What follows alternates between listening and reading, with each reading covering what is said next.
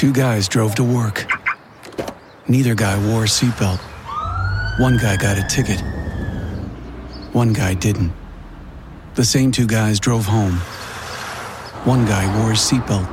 One guy didn't. One guy made it home. The guy not wearing his seatbelt didn't. Don't risk it. Click it or ticket. Paid for by NHTSA. When you need mealtime inspiration, it's worth shopping Kroger, where you'll find over 30,000 mouth-watering choices that excite your inner foodie. And no matter what tasty choice you make, you'll enjoy our everyday low prices, plus extra ways to save, like digital coupons worth over $600 each week. You can also save up to $1 off per gallon at the pump with fuel points. More savings and more inspiring flavors make shopping Kroger worth it every time. Kroger, fresh for everyone. Fuel restrictions apply. Do you think God is real? I sometimes believe in God, I sometimes don't. What situations make you believe in God? I don't know, like when the wind is crazy. Every kid is a philosopher until they grow up. That, at least, is what this man believes. My name is Scott Hershovitz, and I'm a philosopher of law. I teach both law and philosophy at the University of Michigan. Hershovitz got his doctorate in the philosophy of law from Oxford and then a law degree from Yale, after which he clerked for Ruth Bader Ginsburg on the Supreme Court. He has now written his first book. It is called Nasty, Brutish, and Short: Adventures in Philosophy with My Kids. His kids are Hank, whom we heard Hershovitz speaking with a moment ago, and Rex. Rex is 12 years old, and Hank is 9 years old. And we should say your wife, Julie, is a social worker. You are a philosopher and a law professor. Who do you think is doing more good in the world? Oh, there's no question that she is doing more good in the world. I have long hoped that when you get married, your karma merges so that I can get some of the benefit of all the ways in which she helps people. Today on the show, the latest installment of the Freakonomics Radio Book Club. Warning, we cover a lot of ground. We discuss revenge and retribution and what's wrong with America's employment system. We talk Will Smith, Taylor Swift, and what it means to literally spit in the face of justice. Most of all, Scott Hershovitz tries to persuade us not only that kids are natural philosophers, but that grown-ups can be too. You might think, why worry that the world may not be what it seems when there's laundry to do? And I just want to invite people to flip that around and ask themselves, why do the laundry if the world may not be what it seems? So get comfortable. It's time to philosophize.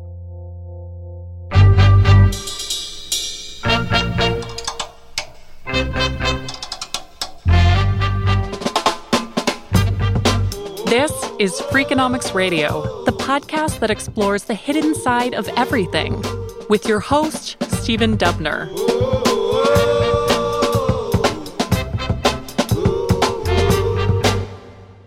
Here's an easy question. What's philosophy? That is not an easy question. In fact, it was a question that my father asked when I first came home and said I wanted to study philosophy. And I had no idea how to answer the question. And I was stymied actually for years. And then Rex actually helped. So Rex was in second grade, and on the very first day, the teacher was memorializing what everyone wanted to be when they grew up, and she sent home a list. There were like doctors and firefighters and teachers, and then one of the things on the list was a math philosopher. And I knew this was my kid. I said to him, Ms. Kine says you want to be a philosopher of math. What's philosophy? And just instantly, he says to me, philosophy is the art of thinking. And I think that's a phenomenal answer. Philosophy is the art of thinking. So here's what I think marks out a philosophical question. It's a question that requires you to think in an effort to understand the world better. You cite David Hills from Stanford saying that philosophy is, quote, the ungainly attempt to tackle questions that come naturally to children using methods that come naturally to lawyers. So you are particularly well suited to this, plainly. Yeah, so I think that's just a wonderful description of professional philosophy, that here are these questions, am I dreaming my entire life?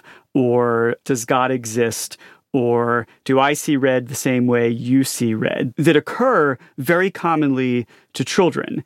And then professional philosophers come in, they think about these questions very precisely and mount arguments sometimes in very formal ways that look a lot like a legal brief.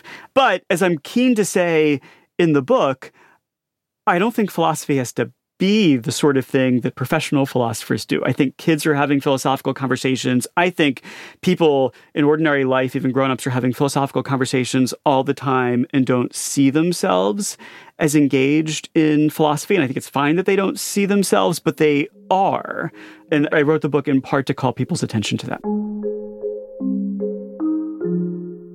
Even if we do sometimes engage with philosophy in our ordinary lives, it has plainly lost some of its standing in society.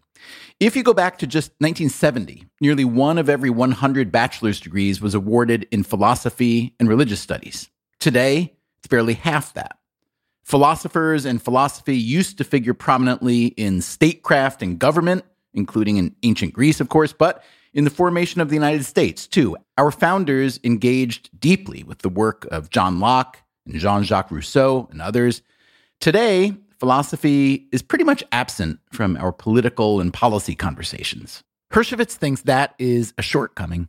We can do philosophy about anything. One kind of question we can ask philosophically is, do we think the relationships we have with the institutions that we work for, the institutions that we purchase from, do we think that these are morally acceptable arrangements? And we can see maybe that they're not. And so philosophy might help you imagine alternative possibilities.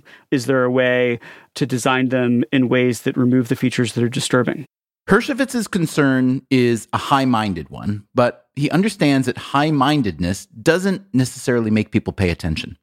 Instead, he's trying to make philosophy accessible to all.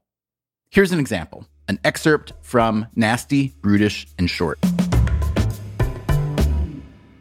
Why are some words bad? The idea that they could be bothered me as a kid. Words are strings of sounds. How could sounds be bad? But of course, words aren't just strings of sound. They're strings of sound to which we attach meaning. And yet it's not the meaning of words that makes them bad either. Just consider this list. Poop, crap, manure, dung, feces, stool. It's all the same shit. And yet it's only shit we shouldn't say. Why is that? If I know. So you actively teach classes in both philosophy and law, is that correct? I teach predominantly in the law school. Some of my classes are cross-listed, and I'll invite philosophy graduate students to come over and take them. I sometimes say I found a loophole in life. I get to be a philosopher, but I get to teach in a law school, which has the upsides of getting paid like a lawyer and having a law professor's teaching load, which tends to be a little bit lighter than a philosopher's teaching load. How would you describe the philosophy you teach in your law classes versus the philosophy you would teach if you were a dedicated philosophy professor? So I'm interested in the context of law. A question might be like, what does it mean for one person to be responsible for an injury that happens to someone else? That's a question that tort lawyers ask and raises really interesting philosophical questions like, when do you have duties to other people to protect them against injury? What does it mean to be the cause of someone else's injury? There's a weekly lunch here at Michigan called the Ethics Lunch that a lot of the philosophers who are interested in ethical questions attend. There'll be some issue under discussion, and my philosophy colleagues will be trying to make up a hypothetical that would illustrate the issues. And I get to say, oh, wait a minute, we don't need to make a story up. There's this actual legal case where these people had this kind of conflict, and here's what the court decided. Can you give a quick example of a case or a story or a settlement that might prove really useful in that situation? The very first case that I teach in my torts class is a case called Alcorn v. Mitchell. This guy, William Alcorn, sues this guy, Andy Mitchell, for trespass. And Alcorn's a very wealthy guy, and Mitchell's not such a wealthy guy. And Alcorn loses. And at the end of the trial, in the courtroom in front of everybody, he walks up to Mitchell and he spits in his face. And it's not just any spit. As Mitchell's complaint in a later lawsuit describes, it's whiskey and various other noisome, filthy, disgusting drugs that have been mixed by him in his mouth. I assume it's like whiskey and tobacco and saliva. Can I just say, I hope this is not 20th or 21st century? No, this is 1872.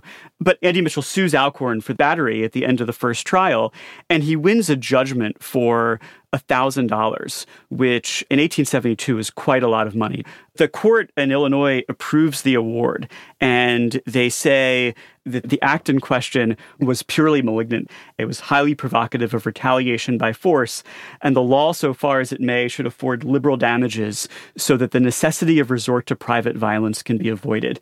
So, what was the picture that was operative in 1872, where the court thought, well, if we don't award significant damages in a case like this, then it's going to be not just attractive to Mitchell to respond violently, but necessary for him to do it. The answer is that Mitchell's social standing was really called into question by what Alcorn had done.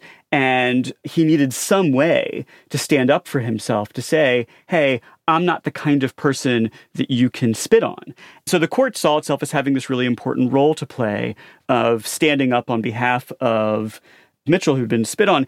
Just to take us back to your original question, there's a lot of philosophy about revenge, and some of the most seminal work treats it as a kind of irrational impulse. I think one benefit you get from reading these cases and thinking about the people involved is it brings the stories to life and helps you think in a deeper way about just what might have been driving their behavior and their views. The second chapter of your book is titled Revenge. You argue in praise of resentment as well as anger as much better alternatives to revenge seeking. I guess because it can get messy fast, right? Is that essentially why we should seek to not seek revenge? Well, say you spit on me. That's a way of communicating that you think you're a higher status than me. There's this tradition, it dates back hundreds of years to this Christian thinker named Bishop Butler, who says resentment is a matter of self-respect. I'm protesting your treatment. I'm saying that was wrong, and I'm angry about it. You don't want to be acquiescing in your own mistreatment. So even just having the emotion of resentment is self-protective in an important way. Revenge also does that. But as you say, it's not just messy, it's dangerous. It can get out of control fast. And that's why I think legal institutions like tort law, like criminal law, or informal social practices are ways of taking the side of the victim in an interaction, vindicating their social status, saying, hey, we agree it's not okay to treat this person that way. And the hope is that removes the impetus they have to take revenge. So what did you think as a legal professor and as a philosopher of the judgment passed, or some would argue lack of judgment passed, in the Will Smith slapping at the Oscars? I was disappointed that they didn't remove him. I think that it was bad for our culture that he was seen to have slapped Chris Rock and nevertheless stayed in the room and accepted his award and was the recipient of applause. I think that we absolutely want to live in a world where people don't think that it's acceptable or something that you can get away with simply because you're high status to physically assault someone else. So I would have liked to see him removed from the event. But then once a moment has passed and he wasn't removed and he was allowed to accept the award and address the global public on television, what would the next step be if you feel there should have been, let's call it punishment or removal in the moment? Decisions aren't always made that you think are perfect in the moment, especially when there's all kinds of emotion and scrutiny and so on. I think we can all understand why it was so confounding to people. What would you propose be done in the aftermath? So that's a hard question, too. There's two different institutions, I think, that have to decide how to respond. So the Academy decided how it would respond. They accepted his resignation and then barred him from attending the Oscars for 10 years. And I think "you're not welcome back at this place for an extended period of time" strikes me as an appropriate sort of consequence. If we backed up and you said, I think the appropriate penalty right now is 3 hours, a long time out, and someone from your family or your management team is going to have to accept the award in your stead. Had that happened, do you think the road to redemption, or whatever it's the road to next, would have been ultimately a better road for everyone? So I think you want to distinguish two questions. There's the question of what do you need to do to stand up for the victim and reassert community norms? That's largely a function of how institutions like the academy and the police respond to what Will Smith did. There's another kind of question, which is, what will our attitudes towards Will Smith be? And I think that depends on something like, does Will Smith apologize? I wrote an op-ed years ago about an earlier event at an award show where Kanye West interrupted Taylor Swift's acceptance speech. Let me interrupt here to say that Kanye West didn't just interrupt Taylor Swift. Yo, Taylor, I'm really happy for you. I'm going to let you finish. At the 2009 MTV Video Music Awards, Swift had just won for Best Video by a female artist. West, sitting in the front row of the auditorium, jumped up on stage, took the mic from Swift, and basically said that Beyoncé should have won the award instead for her Single Ladies video. Beyonce had one of the best videos of all time. One of the best videos of all time. So Hershovitz wrote an op-ed. The essay was called Taylor Swift, Philosopher of Forgiveness. His essay picked up on something Swift had said in a TV interview. She said, look, people in our culture are always saying that you need to forgive and forget to move on. And that's not her view. She said that sometimes you just become indifferent and you move on, that you don't forgive someone if your relationship has always been toxic and it's only going to be toxic. To forgive someone, there's lots of literature in philosophy that suggests forgiveness is merited when somebody disassociates themselves from the demeaning messages that their behavior sent. So if Kanye apologized in a way that was sincere and disassociated himself from the disrespectful thing that he'd done, then I think Taylor Swift would be in a position to forgive him. And similarly, Will Smith did apologize the next day, and I read the apology as being sincere and then sort of taking it upon himself to resign from the academy. Maybe that was further demonstration of sincerity. You sound like you take Will Smith's apology at, let's call it face value. I think you used the word sincere. So I don't, just because, people always apologize when they got caught for doing the thing. They may regret having done the thing because it got them in trouble. But I think that's different than apologizing for the actual act or regretting the act fully. I think you regret that you were busted for it. And then on the Taylor Swift, the way I read it was that she wasn't indifferent, which is the word you use. She was like, no, screw him. He did a thing that was hostile and nasty, and I have my life. Why do I need to forgive him to get on with my life? So it wasn't so much about, even if he had apologized, I liked her attitude more because it was kind of a locus of control attitude, which is, I'm going to do my life. And you idiots out there, you jerks out there, whatever, you can try to invade my life. And I welcome you if you're going to behave well. But if you're going to behave poorly, then that's not my problem. That's your problem. So when people in our society are pushing the need to forgive, they're often saying, hey, look, it's bad for you to resent. It eats you from the inside. It takes control of your life. She was saying, I'm going to shake it off, which is not changing my attitudes towards him. It's just leaving it behind me. So I think that you're basically right about that. So was Will Smith's apology genuine? I think that it's a really hard question to answer. There are reasons for skepticism, right? The very first thing he said in the aftermath when he accepted the award was not at all apologetic. It was only afterwards, and one imagines that lots of publicists had intervened by that point. And maybe a lawyer or two, no offense. That's right, sure. That's actually like a kind of writ large version of a problem that you have with all apologies. It's especially acute when you're the parent of multiple children and one child has done something bad and you've demanded that he apologize to the other child. My colleague Bill Miller has a parenting view about this in his book, Faking It. There's a chapter on apologies, and he says, look, there's a million ways to fake an apology. When you've demanded one child apologize to the other, you're going to get an insincere apology. And Bill thinks, here's what has to happen. You've got to demand a second apology. Now, the second apology is going to be as insincere as the first apology, but Bill says you have to stop. You have to declare the second apology good enough, because if you keep going until you get the thing that's sincere, you're never going to get it and you lose this interaction.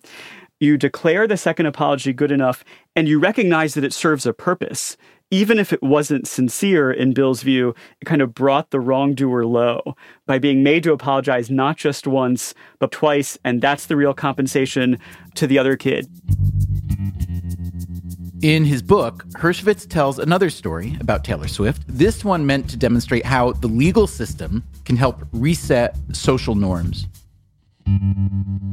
When I pitch this point to my students, I tell them about Taylor Swift. In 2013, a radio host named David Mueller grabbed her butt as they posed for a picture. She complained about it, and he lost his job. He sued her for defamation, saying he'd never groped her. Swift counterclaimed for battery. She asked for $1 in damages, and she won. What was the point? Swift didn't need another dollar, but money wasn't what her suit was about. Swift sued to make clear that her body was not public property, available to any man who wanted to touch it. In other words, she asked the court to reject the message Mueller's groping sent.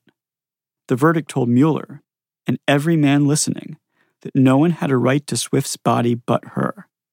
And because the court applied general principles of battery law, it sent a message about everybody's butt. Hands off. And thus concludes the portion of our program today dedicated to Taylor Swift grievances. Coming up after the break, how to exact revenge if someone murders your loved one. This is Freakonomics Radio. I'm Stephen Dubner. We'll be right back. Is there such a thing as a traveler? Not a Delta. Because we know on one flight, Mike in 8C prefers reality TV to reality. So we provide more than 1,000 hours of in-flight entertainment. While on the flight after, 8C is occupied by Jen, whose favorite snack is tea. That's why we provide fast, free Delta Sync Wi-Fi available for SkyMiles members, because at Delta, we know. Refill? Everyone flies their own way. Delta. Keep climbing. Free Wi-Fi available on most domestic flights. Terms of use apply. Two guys drove to work. Neither guy wore a seatbelt. One guy got a ticket. One guy didn't. The same two guys drove home. One guy wore a seatbelt. One guy didn't. One guy made it home. The guy not wearing his seatbelt didn't. Don't risk it. Click it or ticket. Paid for by NHTSA.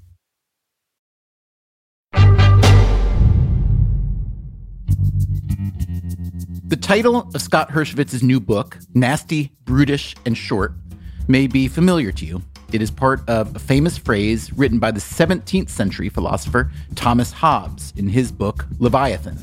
Here is an excerpt from Hershovitz's book explaining why he chose the title.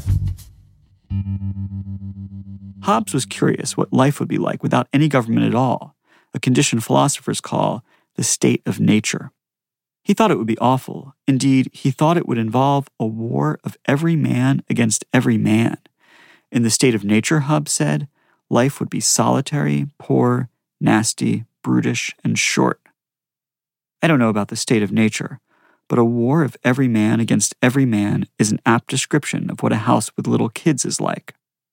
We are lucky. Our lives aren't solitary or poor, but our kids are nasty, brutish, and short. They are also cute and kind, but all kids are, at times, nasty and brutish. The kids are willing to accept the characterization, at least in part. Are you nasty and brutish? I asked Hank. I can be nasty, he said, but I'm not British. In a chapter called Punishment, you argue that the U.S. imprisons too many people, and perhaps even worse, that prison conditions are often really poor, sometimes subhuman. My Freakonomics friend and co-author Steve Levitt wrote a paper years and years ago trying to understand what drove crime up and down in the U.S., roughly from the 60s when it began to really rise until, let's say, the early 90s when it began to really fall. And even though he's famous for positing the legalization of abortion as one driver, there were actually many factors that he wrote about. One of them was poor prison and jail conditions. And the idea being that when the conditions were really terrible and someone was sent to one of them, they really didn't want to go back. Now, that sounds like a very brute force argument in favor of subhuman prison conditions. But I did just want to offer that as one small empirical argument about the efficacy of miserable prisons. So tell me your bigger thinking on that. One thing that happens in the punishment chapter is I want to use punishment of kids as a kind of springboard to thinking about punishment more generally and punishment of adults. I could put my kids in really harsh conditions, and that would be a strong disincentive to their future misbehavior. So if I had one kid push the other down, I could say, you're not just going to your room, but I'm stripping the walls bare and I'm feeding you like a piece of toast a day. I'm sure that harsh treatment of children could be instrumentally effective. At least in the short term. I do think there's some kind of worry that when you treat people really poorly, maybe you're changing their psychology such that you can expect poor treatment in return is a kind of long-run worry I'd have. But it's not actually that worry that keeps me from treating my kids harshly. It's that I love them and that I respect them and that I think it's important to respect them as people, even when they've behaved badly. And when we treat prisoners really poorly, and when we treat them disrespectfully, we're in an important way disrespecting ourselves and disrespecting our own humanity because we're treating it as something that's easily lost. So I think it's important, even if we could achieve something that achieve better deterrence and diminish bad behavior, I wouldn't be willing to do it at the price of treating human beings like animals. So let me come back to you, Scott, with the most cliched question there is. Imagine, God forbid, that someone brutally kills your whole family. How do you think about revenge or punishment in that case?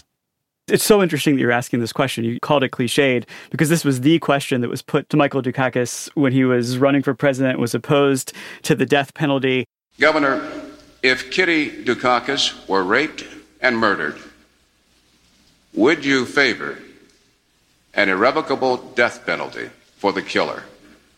And he answered very flatly, without much emotional affect at all, that he was opposed to the death penalty. No, I don't, Bernard, and I think you know that I've opposed the death penalty during all of my life. I don't see any evidence that it's a deterrent, and I think there are better and more effective ways to deal with violent crime. And I remember my older brother at the time, who was more engaged in politics than I was when I was 12, thinking that this was a really terrible moment, that people wanted to see his emotion.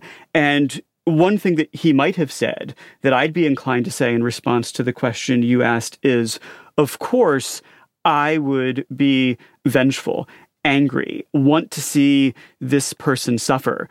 But that's why we have a society that doesn't put victims solely in control of the most serious, most consequential punishments that we have at hand. That part of building a society that treats people with dignity is finding ways to constrain these extraordinarily understandable emotions that people have when they're significantly injured or their loved ones are. Pretend for a minute that 12-year-old Scott Hershovitz had been, let's say, 25 at the time and was actually an advisor on the Dukakis campaign and had actually prepped him for that question and that you had given him that answer. What do you think would happen next? Well, I think it would have made him seem less alien. It's important in these conversations where you're suggesting restraint to honor the emotions that are leading people to want to be unrestrained. I think that sometimes criminal justice reformers fail at this task. We need to find a way to speak to the people who are satisfied with the present state of affairs because they see it as a proper response, and to honor the emotions that make them feel that way, and then make the argument for nevertheless rising above things and treating other people with dignity, even when they haven't treated us with dignity. Early in the book, you write the following: every kid, every single one, is a philosopher. They stop when they grow up. I'd like some evidence for both those statements. Let's tackle first that every kid is a philosopher. And I could imagine two ways in which that's wrong. It could be that your kids are philosophically inclined, which would not be that surprising since their father is a philosopher, or perhaps your statement is, a piece of false self-deprecation. It's you trying as a professional philosopher to say that anybody can do what I do. So give me the evidence first for every single kid is naturally a philosopher. A lot of the evidence comes from a philosopher named Gareth Matthews, who dedicated his career to talking about philosophy with kids. And he was brought to do that by a surprising conversation he had with his daughter. Their cat Fluffy had fleas, and his daughter Sarah, who was 4, asked, how did the cat get fleas? And Matthew said, well, fleas must have jumped from another cat onto Fluffy. And Sarah said, well, how did that cat get fleas? And Matthew said, well, they must have jumped from another cat onto that cat. And Sarah said, well, Daddy, that can't go on and on forever. The only thing that goes on and on forever is numbers. And Matthews was floored by the conversation. He was teaching a class at the time. The class covered what's called the cosmological argument for the existence of God. And the argument goes like this: every event has a cause, but that can't continue all the way back forever. There had to be some first cause, which was itself uncaused, and that's God. So he was struck by the parallel of reasoning. And then eventually what he started to do is he started to visit schools. And he would tell the kids a story that set up a kind of philosophical question. And then he'd pose the question to them. And he just listened to the debate that ensued.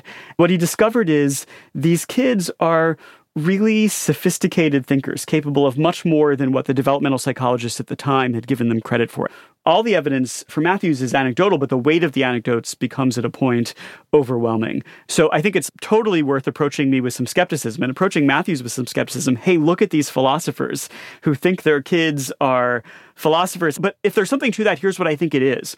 Because I have some training in philosophy and I'm familiar with the questions, I'll hear the thing my kid says as connecting up to some question or topic in philosophy that's been debated for hundreds of years, whereas somebody else might pass it by or think, oh, that was cute, but not really be able to situate in the literature. So the claim I want to make is your kid is thinking philosophically, and it may just be that you haven't noticed yet. Okay, so on the second point, that kids stop being philosophers when they grow up, I'm not going to ask you necessarily for evidence of that because I think that's fairly evident to all of us who live life. But let's assume that we all could extend our philosophical energy much further into life, and that just the ebb and flow of life and the needs and necessities of life take us away from that and push us toward utilitarianism versus philosophy, let's say. I can empathize with your argument that we should all be more philosophical generally, or at least that we should all spend a little bit more time thinking. But I could also argue that, as you get older, you have people to provide for, you have work to get done. What kind of loss do you think that is? I want to answer the question in a few ways. So first is I want to resist the idea that in all the activities we should engage in, we should be thinking, what's in it for me? What's the utility of this activity? I think it can be really rewarding to think about something that you find puzzling and try to understand it in a deeper way. Part of what I hope the book will do is it will help people recapture a sense of puzzlement at the world that I think all of us had when we were kids. Another kind of practical upshot I would see is philosophy yields really important insights into the world. So let me give you one example. My colleague, Elizabeth Anderson, wrote a book a few years ago called Private Government. She argues that the most oppressive government that most of us interact with is not actually the state. We're hyper concerned about the government and our constitutional rights and whether the government's respecting our rights. And she says, but wait a minute, I want you to look somewhere else. Your employer has a ton of power over you. And you have, as things stand now in our society, very few rights. And many of our employers treat us in just the ways that we're worried about governments treating us. One reason to do philosophy is it can help us see the world differently and imagine different possibilities. And so many people have found Liz's work just revelatory. It's opened up a new way of thinking about what's bothersome about the structure of workplaces in our society and given us a different model. Maybe we should think about our relationship with our employer in the way that we think about our relationship with the government, and that we need something like a Bill of Rights for employees. When writing about this, you bring in the university setting and you bring in tenure. You've got tenure, so you've got the form of protection that you argue all employees should have with their employers, but it's a relatively rare relationship. So it sounds to me like you would essentially like to flip this. You'd like to not take tenure from professors, which some people argue should happen, but rather give some form of tenure, some form of protection at least, to all employees. Can you talk about some things that would need to happen to make that a reality? Let's just back up a little bit and think about the context in which I approach the question. I'm not approaching it as a policy person or as an economist. I'm approaching it as a philosopher, in particular, a philosopher who's interested about authority. So why is it ever the case that one person gets to boss somebody else around? One answer that's very natural to give in the context of our work relationships is the employee is consented to the boss's authority. You signed up for this job, and you could walk away from this job if you wanted to. That's, of course, a much different answer that we would give about parental authority. My kids did not sign up. When we think about workplace authority, people will often point to the choice that the employee has to exit the relationship. And then I've got a concern about that, which is I think in our society, that's not a genuine option for most employees. They have all sorts of reasons that they have to work, right? They need to work to acquire the basic resources that they need to live, food and shelter. And healthcare, which is in this country usually connected to your employment, which is a rarity in the world. For sure. And we know, of course, that many people work because of the need for healthcare or stay with jobs longer than they would like to stay with them because they can't run the risk of being without healthcare for a period of time. And so at best, they might be in a situation where they can choose their boss, but they're not in the situation where they can choose whether to have a boss altogether. So I look at the employment relationship and I think, well, how do we think that this boss has the right to tell the employee what to do? The story was supposed to be consent, but the relationship actually seems to be one that people are forced or coerced into. So this doesn't look to me like people are relating on morally acceptable terms. So the question is, what would you have to change about the context in which we work in order to bring it about that the relationship between boss and employee was structured in a way we could morally approve of? I know you think a lot about universal basic income, and I don't at all have a view on whether, as a matter of economics, this is promising, but I think here is an underappreciated upside. I think when people do genuinely have a realistic option to walk away from a job, then their consent to be in that job really counts for something. Here's an excerpt from Nasty, Brutish, and Short on the relationship between employer and employee. Change won't come easy, but there are many ways to make things better. We could limit at-will employment. We could give workers a role in workplace governance so that their interests are taken into account. We could also change the context in which we work by guaranteeing a basic income and health care so that no one feels forced to work for an abusive employer. Somehow, lots of Americans have been convinced that government handouts hamper freedom. The truth is, providing for people's basic needs promotes freedom. It makes it possible for people to say no to a boss who would treat them badly. Americans talk a good game about freedom. We love our constitutional rights. But if you care about freedom, the American workplace should seriously disturb you.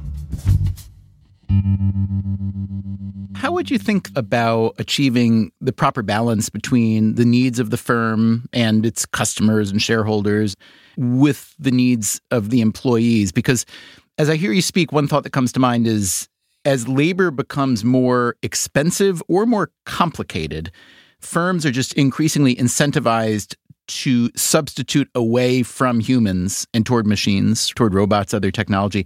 So if you had your say in making labor law much more pro-employee, would that not be a concern for you as well, that you'd encourage firms to simply have fewer human employees?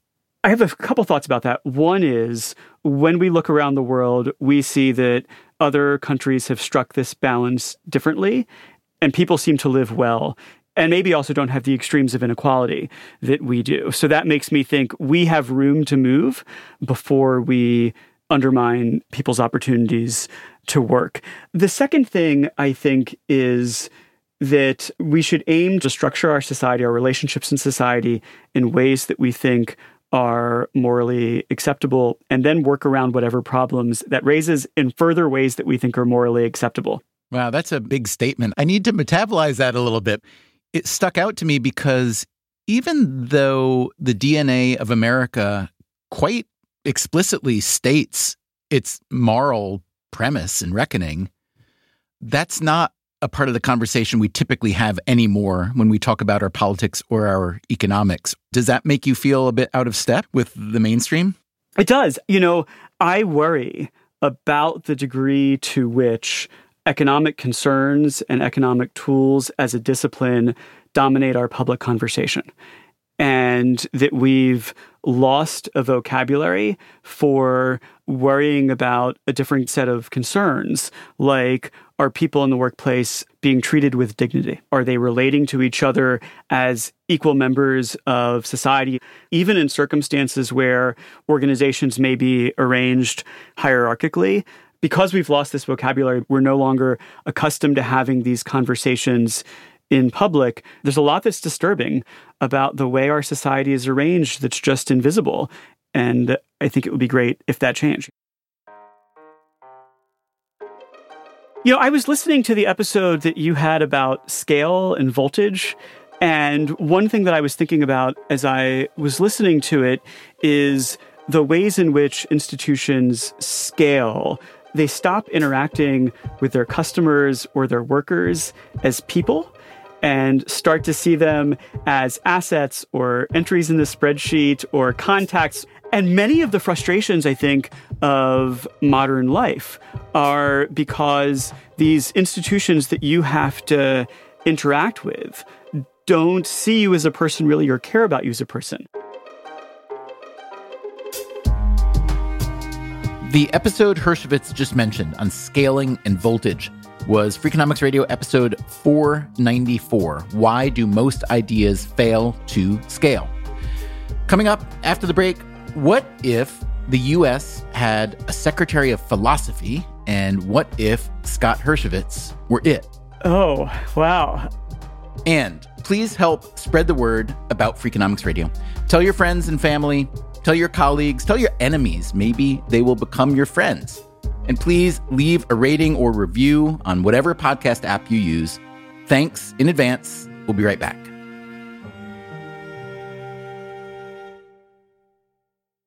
Start clean with Clorox, because Clorox delivers a powerful clean every time. Because messes happen. Because...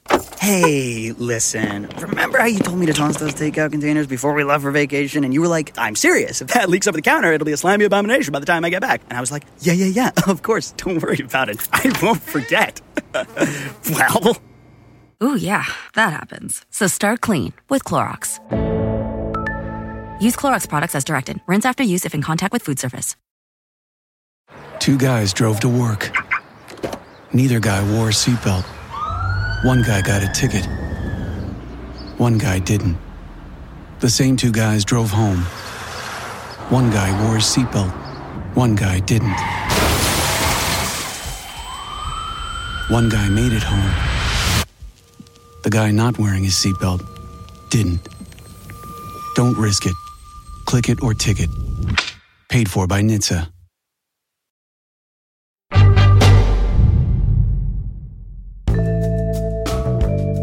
Scott Hershovitz, who teaches philosophy and law at the University of Michigan, is the author of Nasty, Brutish, and Short, Adventures in Philosophy with My Kids. What does he see as the purpose of this book? I wanted to introduce people to real philosophers from history and also some of the super cool contemporary philosophers. And I wanted to teach them about what their work is really like and why their ideas and arguments are important. But I thought I can also do that in a way that's going to be really engaging and fun. I like hanging out with these philosophers. I should be able to convey that to other people. This book of yours is plainly written for a broad audience. It's got a commercial publisher. It's not an academic press. And it doesn't read at all like what most people think of as a philosophy book. Certainly not if you study philosophy at a university level. It's funny. It's full of stories. It's accessible. I'm not saying it doesn't have philosophy in it. It does. Are you concerned, though, that writing a book like this will somehow damage your reputation in the eyes of the cohort you perhaps care a lot about, which is your philosophical and legal peers? I think it's a bad thing about the Academy that there is this concern that if you're speaking to a broad audience and you're doing it in a way that people are going to find fun and accessible, that maybe it shows that you're not serious, or maybe it shows that you are willing to dumb things down.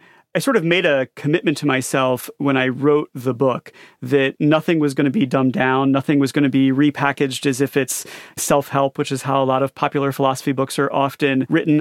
I think that there's a generational shift happening, certainly in philosophy, maybe in academia more broadly. A lot of my colleagues, my age and younger, are looking around at all the awful things in the world, and they're thinking to themselves, how can I speak to that? How can I be engaged with that? So I think that among my older, more staid colleagues, they may think, this is an indication that Scott's less serious. I don't think my younger colleagues will have that reaction, but it's definitely a trade-off I'm willing to make because I reject the judgment. I think that philosophy matters to people's lives. And so if we can't talk to a broad audience about these questions, then we're not doing our jobs fully. Okay, last question. Imagine there is a U.S. Department of Philosophy and that you are the first Secretary of Philosophy. What are your first 3 directives? Oh, wow. Hang on. I'm just trying to wrap my head around it's a hard question. So I'll say this. I think philosophy is an important part of education.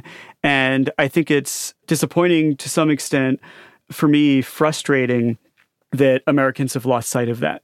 I think that thinking about philosophical questions, thinking about one's life, what's a good life, can be a richly rewarding and valuable activity for people, and we ought to encourage it. So I suppose I'm not recoiling from the idea of a Department of Philosophy, maybe just like an office that encourages philosophy education as part of the Department of Education. So maybe one of your first directives would be to require that every elected official at least have some reading of basic philosophy. Would that be a directive, or is that too harsh?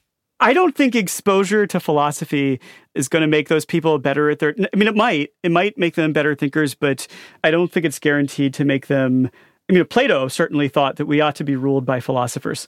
I think that that's actually probably a really bad idea. Because why? I think that to make good decisions, you have to draw on wide bodies of knowledge. Sometimes it's economics, sometimes it's sociology, sometimes it's psychology, sometimes it will be philosophy. I suppose most of my edicts would be directed towards having it feature in the kind of standard package of education that we expected everyone in a democracy to receive. But would you want it to have a seat at the table in the policy shops? Yeah, for sure. Somebody who is thinking about what American workplaces should look like, that isn't wrestling with the work of Elizabeth Anderson, or somebody who's thinking about what a taxation system should look like, that isn't familiar with the work of John Rawls. These folks are just missing rich resources for understanding how we can make the world more just. Would you want to issue any directives in the realm of, let's say, crime and punishment? So I have to say, just from the tone of your voice, you sound very reluctant to accept the Secretary of Philosophy position. Am I reading you right, or are you maybe overwhelmed by the opportunity? I think I need to understand the job better. Is the job support philosophy education? Then I absolutely want that job. We're not asking the Secretary of Agriculture, the Secretary of Commerce to support education. We're assuming that those are foundational pillars of a successful society. So let's just assume that you get over your slight reluctance and maybe, self-deprecation about the value of philosophy and just say, heck yeah, philosophy should be everywhere that agriculture is, let's say. So, in the Kennedy administration, there was somebody who was given the role where the idea was there should be somebody in the White House who should be like the guy who was going to offer the dissenting view or play devil's advocate. And I do think it's desirable to have people familiar with philosophical ways of thinking and with the history of philosophical ideas involved in conversations, whether we're making decisions about wars or agriculture or whatever it might be. So you could be a roving sage through the halls of Congress, into the White House once in a while. You drop into DOD, the Pentagon. Do you like that role? You know, Sage seems a bit arrogant, but Gadfly is maybe a role more suited to me. Gadfly? Maybe. But there is another role that seems to suit Hershovitz well. Father to Hank and Rex, the inspirations for Nasty, Brutish, and Short. Here's a bit of tape from the three of them having the kind of conversation that led to the book. If God is all-powerful, can he create a stone so heavy he himself cannot lift it? Oh, I like that question. What do you think, Hank? If God is all-powerful, can he create a stone that he can't lift? I like it because it's not a right answer. Why do you say there's not a right answer? Because, if God's so powerful, you could say, no, he can't. But you could say, yes, he could, and both answers could be true. Well, let's just think about the answers one at a time. If God creates a stone, but then he can't lift it, is he all-powerful? In some ways, yes, because he created a stone he couldn't lift. But, he can't lift it, so it kind of makes him a little bit less powerful. But he did create the stone, even though he can lift, all the stones but that stone. I just think about it over and over again. And it's a constant loophole, because if he can do one thing, he can't do the other. That was Hank, Rex, and Scott Hershovitz. The book is called Nasty, Brutish, and Short, Adventures in Philosophy with My Kids. Thanks to them, and thanks to you for listening. Thanks also to Penguin Random House Audio for the excerpts of Nasty, Brutish, and Short, read by Scott Hershovitz. Next time on Freakonomics Radio, it is a summer rerun that I thought might pair really well with today's episode. If you plot GDP on one axis and religiosity on the other axis, the U.S. is a clear and distinct outlier with high GDP and high religion. In an individualistic society, a person is like an atom in a gas. It can freely float about. Life is an adventure. In societies that are tighter, there's more community building where people are willing to call out rule violators. The U.S. is just different, so let's stop pretending we're not. That's next time on the show. Until then, take care of yourself, and if you can, someone else too. Freakonomics Radio is produced by Stitcher and Renbud Radio. This episode was produced by Jacob Clementi. Our staff also includes Neil Carruth, Gabriel Roth, Greg Rippin, Zach Lipinski, Ryan Kelly, Rebecca Lee Douglas, Julie Canfer, Morgan Levy, Eleanor Osborne, Jasmine Klinger, Emma Terrell, Lyric Bowditch, and Lena Kuhlman. We had help this week from Jeremy Johnston. Our theme song is Mr. Fortune by the Hitchhikers. The rest of this week's music was composed by Luis Guerra, Michael Riola, and Stephen Ulrich. Please follow Freakonomics Radio on Apple Podcasts, Spotify, Stitcher, or wherever you get your podcasts. My kid will be so upset if I don't say it. F*** off, Dubner. Is that what he wanted to say? No. On his way out the door this morning, he said, "Tell him I think he's a cool guy." Tell him thank you, and then later you can disabuse him of his belief. The Freakonomics Radio Network, the hidden side of everything. Stitcher.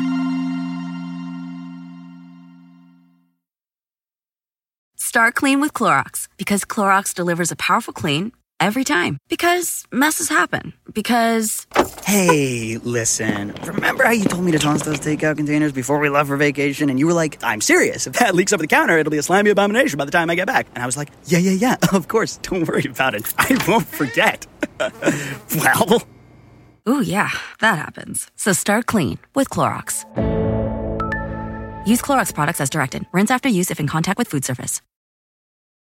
Two guys drove to work. Neither guy wore a seatbelt.